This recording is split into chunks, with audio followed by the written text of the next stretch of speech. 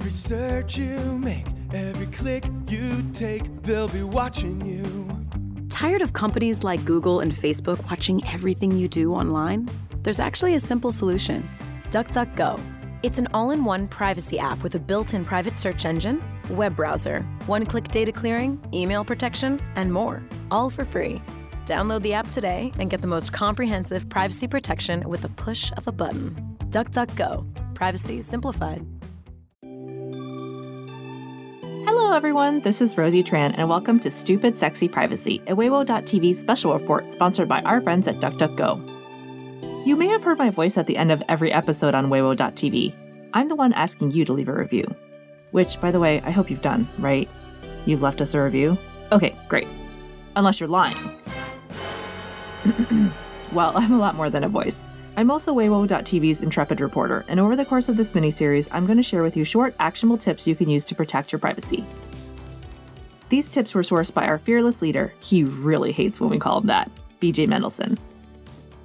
BJ, for those of you who may not know, is the author of the book Privacy and How We Get It Back, a book that was published in the before times. This means before COVID. BJ is currently writing a sequel called How to Protect Yourself from Fascists and Weirdos.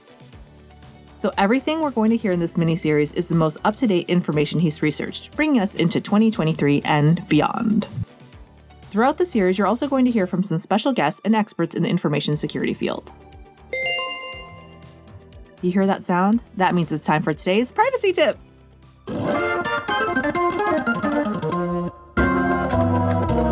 This week, we're going to conclude our digital detox segment. I have 2 helpful exercises and a tip. One that anyone who wants to enjoy sound sleep and better sex should take to heart. Don't worry, I'm not going to leave you hanging. So let's get to that tip first. Don't bring your phone into your bedroom. Your job is to establish your bedroom as a phone-free bone zone. Nothing else should happen in there besides, of course, for sleeping. Establishing a phone-free zone in your home is one of the easiest things you can do right now to limit how much time you spend using it. The trick is to have something rewarding to look at instead of reaching for your phone. For example, if you like to leave your phone on your nightstand, put it in another room. Where your phone used to be, put a book or Kindle there instead. Now listen, we know breaking up with your smartphone is really hard. Most of us spend nearly the entire day looking at the thing. That's because our brain doesn't like feeling bored or anxious. So we reach for our phone to stop those feelings. But with some persistence and the following exercises, you can retrain your brain, and that will help keep you safe. Because remember, the more you use your smartphone, the larger your digital footprint. And all of that data can be used against you by fascists and weirdos. The only person that should be able to harm you, with consent, is your partner. So, the first exercise is to ask yourself a simple question. Whenever you're holding your smartphone, ask yourself, why is this in my hand right now? Doing this will disrupt the automatic process that caused you to reach for your phone in the first place. And if you don't have an answer to why is this in my hand right now, put your phone away and go back to doing whatever you were doing. Now, let's say you have a legitimate reason to be looking at your phone. For example, you're next in the checkout line at the grocery store and there's a 400-page glossary magazine from Time about all the cool parties Jesus went to. Of course you want to buy this magazine, but it's like $29.99 for some ridiculous reason. So you take out your phone and say, why is this in my hands? The answer? To open your banking app. You want to see if you have enough in your checking account for the Jesus magazine and your groceries. That's okay, but that's an exception, not the rule. If you don't have an answer to that question, put your phone away. Now, here's the second exercise. For the next 30 days, use your privacy journal to keep track of what apps you're using and what websites you're visiting. After 30 days, it's time to go into your phone settings. There, you'll find tools to help limit the amount of time you can spend on those apps and websites. If you just log into your digital wellness settings without first doing this exercise, you won't stick to your time limits you create. Most often, people need to track their activity and see for themselves how much time they're wasting. Once they do this, there's a mental process that takes place. One that says to your subconscious, I don't want to waste my time anymore. And that process will help you stick to the new time limits you establish. We'll link to how to use your digital wellness features in the show notes below.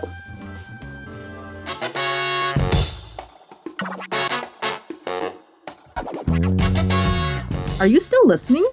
We hope so, because we have a special surprise. Victoria Song, writer for The Verge. BJ, take it away. I almost called it Wait, Don't Tell Me, and I keep slipping into that. I don't know why. This is now the third time this has happened. Victoria, thank you so much for joining us on Waywo TV.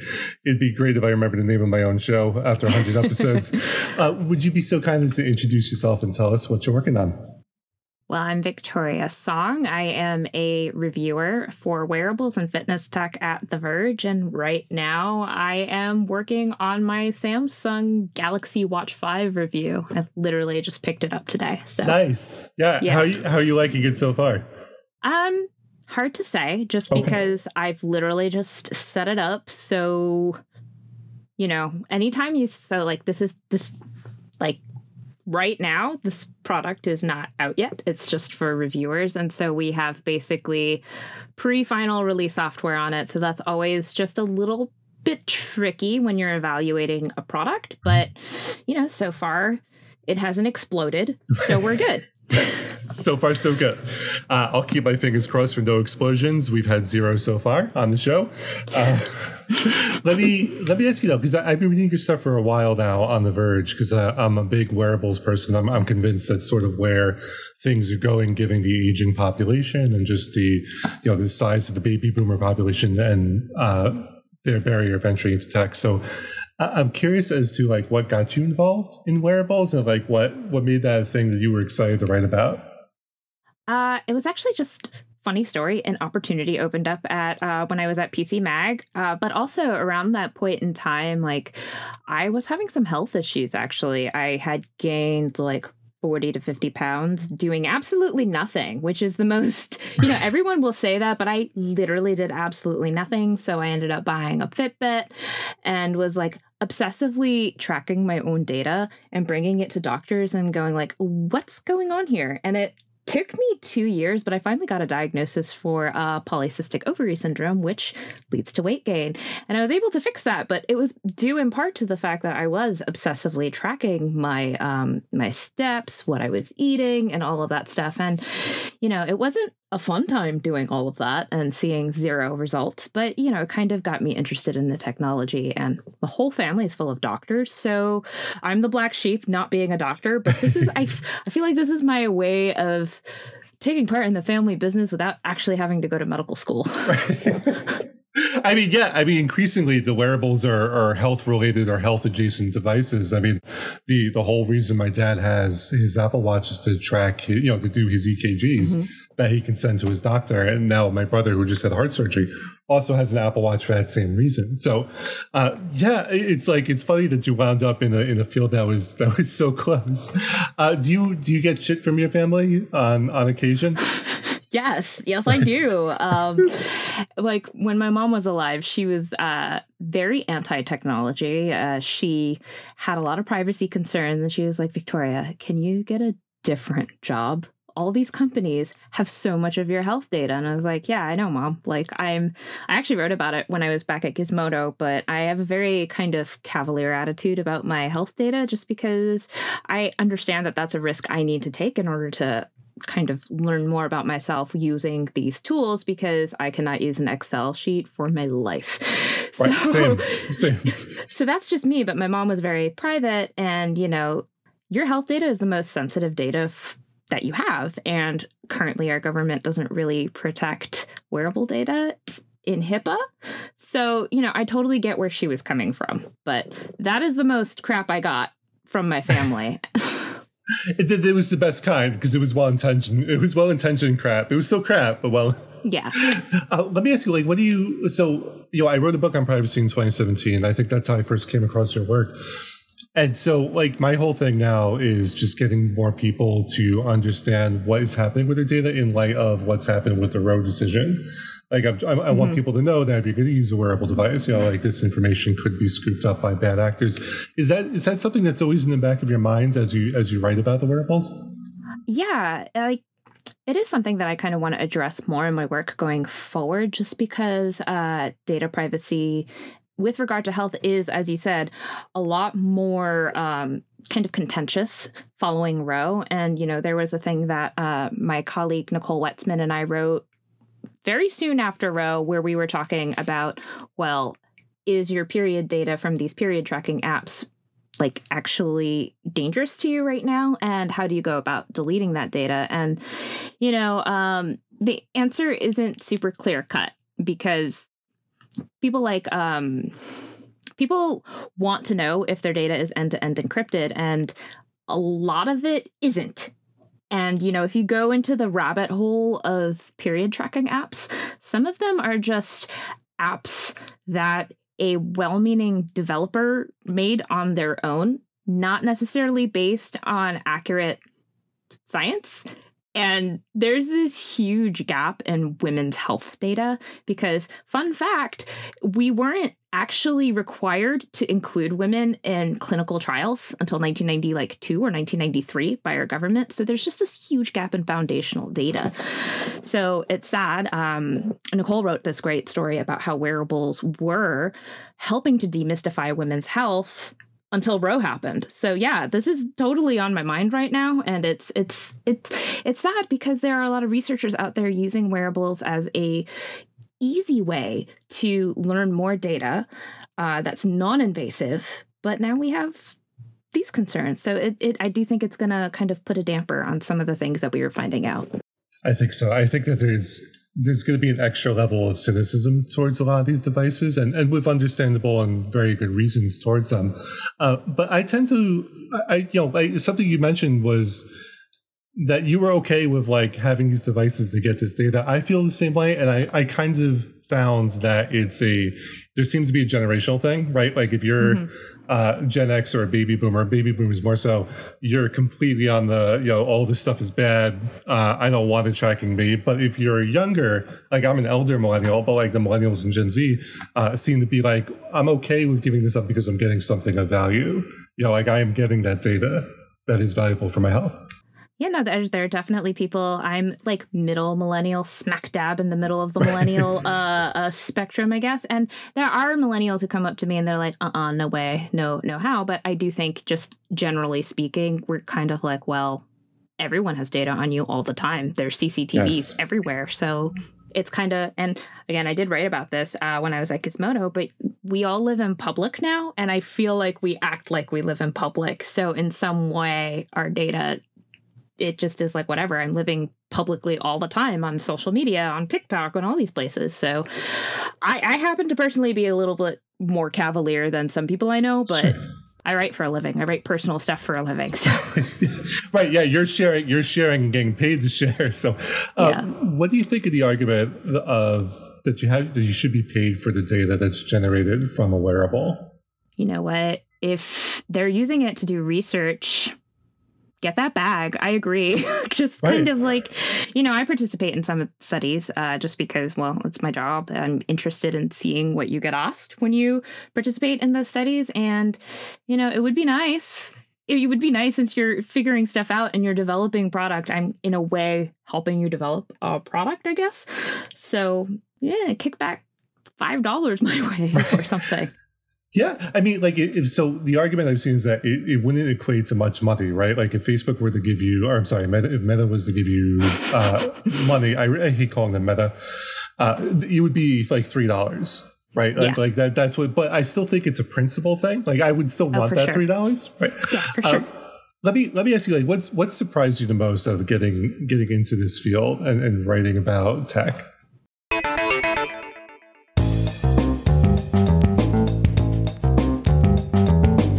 I'm a Facebook hipster. I then deleted my Facebook account and then re-upped it in 2005 and have not been able to get off the stupid thing since. So why can't you get off? So what are your... You guys... The award-winning Smashing Security podcast, hosted by Graham Cluley and Carol Terrio each week. It takes an irreverent look at cybersecurity and online privacy, helping you find out what's happening with your data. Find it in Apple Podcasts, Google Podcasts, Spotify, and all good podcast apps, or at smashingsecurity.com. It's not all filth.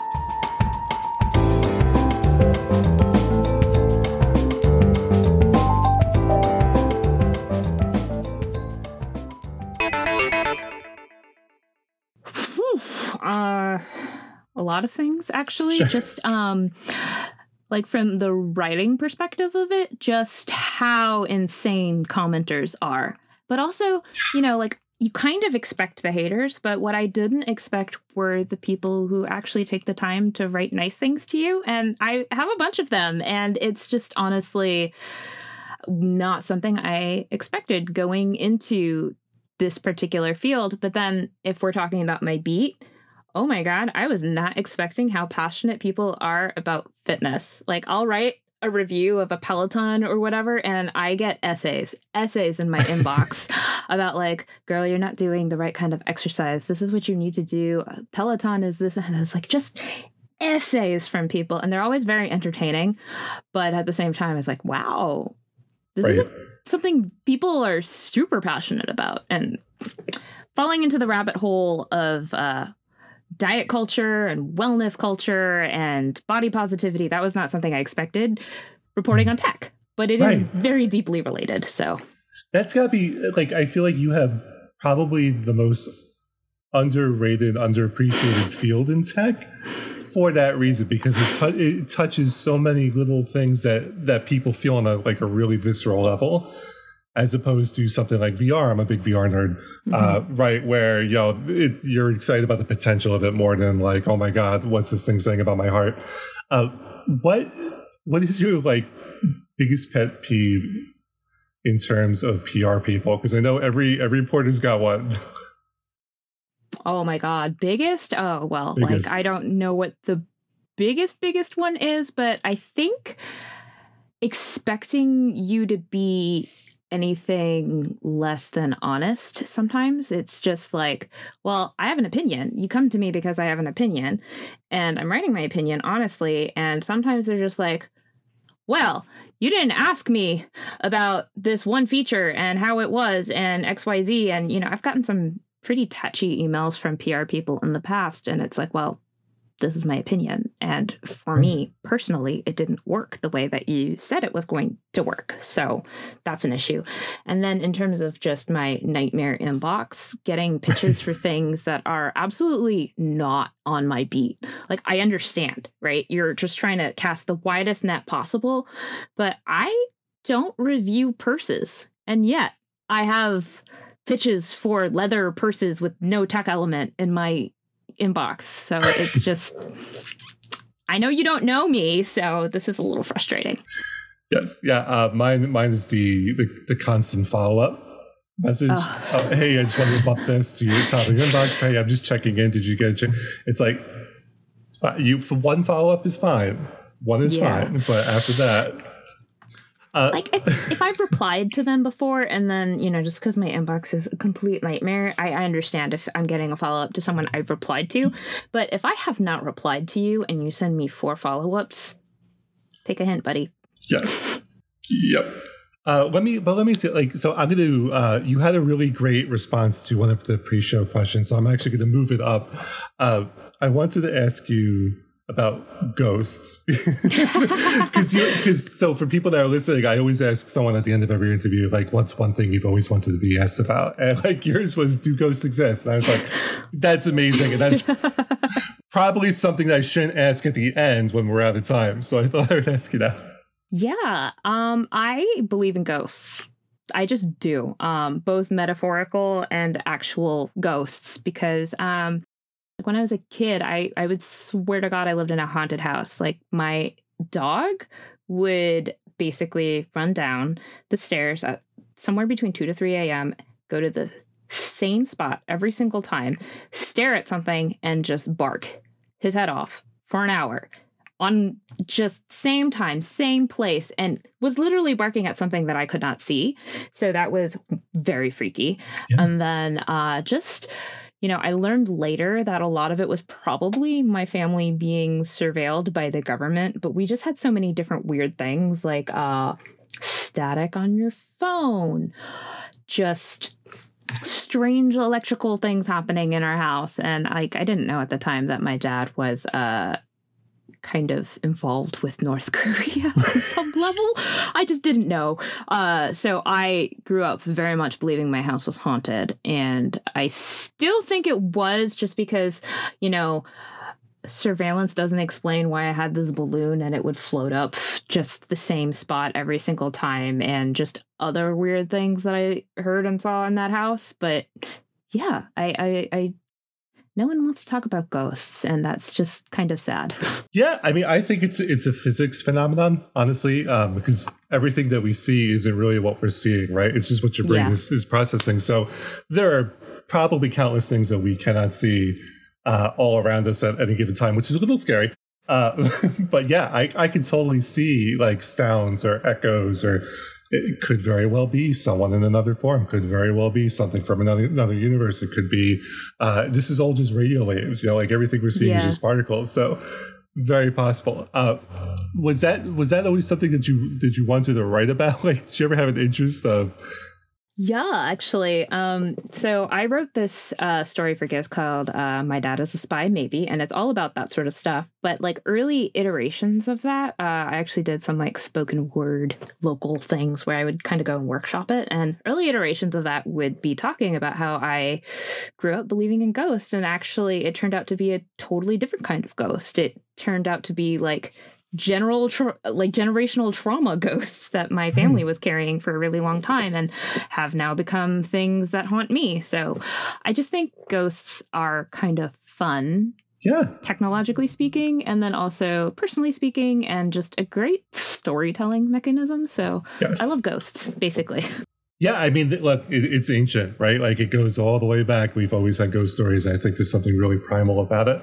Let me ask you a little bit about how you juggle everything. So like, because I can just only imagine that you've got press people and you've got like stuff that you need to do, your deadlines. Like, how do you manage all of that as a working writer? Notion is the app that I use. I actually use several apps. I use Notion, I use Cron, and I use Todoist. So I constantly have little things everywhere popping up, reminding me about deadlines. I use my Apple Watch. I'm just like, oh, this is file time. So you need to get this done by this time. Organizational software on a corporate level. There's like stuff like Airtable and Asana. Very, very, very, very, very, very active user of those things, just because, I actually have mild ADHD. So if I don't remind myself about deadlines, I'm going to blow past them just super fast. So, I actually think deadlines are a useful tool and shouldn't be feared. It's just, I think one thing I didn't know until I'd been in the industry for a while is that deadlines are flexible so long as you communicate with your editor ahead of time.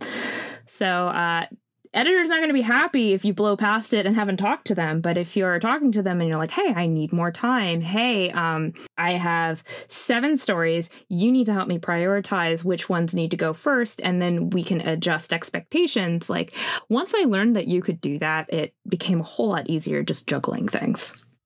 Yeah, you're in good company because I think most of the guests on the show, myself included, either have OCD or ADHD or sometimes both. So with the overlap. So yeah, I'm a big Notion guy as well.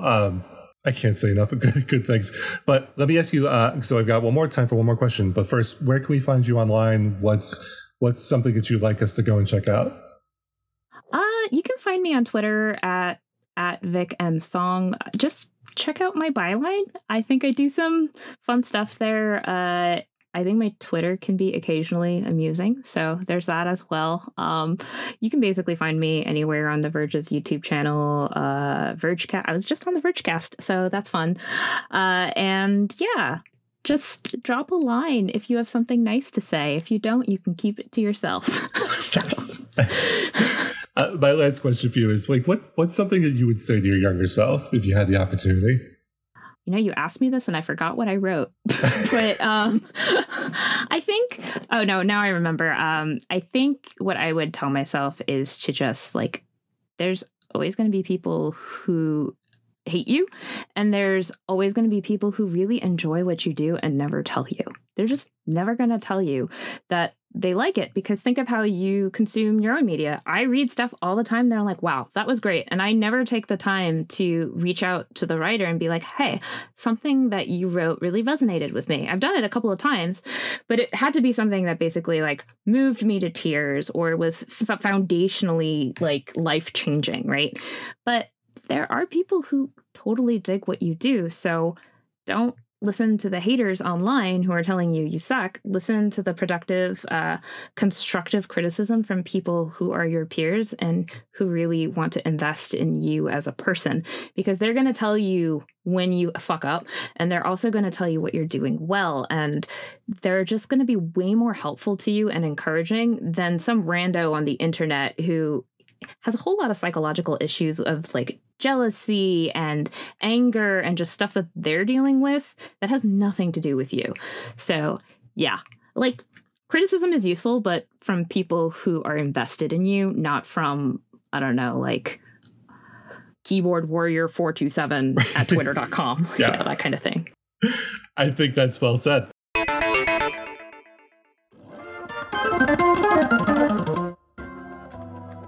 Tired of being tracked online? DuckDuckGo can help. Tracking is a comprehensive program. Trackers lurk nearly everywhere online, from websites, emails, and even apps in your phone. That means you need a multi-pronged solution. DuckDuckGo's all-in-one privacy app can be used as an everyday browser with private search, tracking, blocking, encryption, and now email protection built in. It's the free, easy button for online privacy. Download the app today. DuckDuckGo. Privacy simplified. Thank you for listening to Stupid Sexy Privacy, a Weiwo.tv special report. Do you need a privacy audit? To help find new episodes of Weiwo.tv, BJ is offering one-on-one privacy audits. These are private, one-time consultations that are conducted securely through Signal. During the audit, BJ will walk you through all 23 steps from our special report to help you better protect your privacy.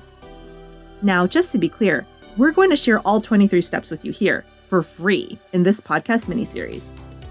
Because these are all tactics you can use right now to help protect yourself from fascists and weirdos, and we want to help keep everyone safe. These privacy audits are meant for people who may need some extra help implementing these steps or have additional questions that they want answered. You can have your one-on-one privacy audit with BJ by sending an email to bjmendelson@duck.com. That email again is bjmendelson@duck.com. And we'll see you next time right here on Weiwo.tv, right?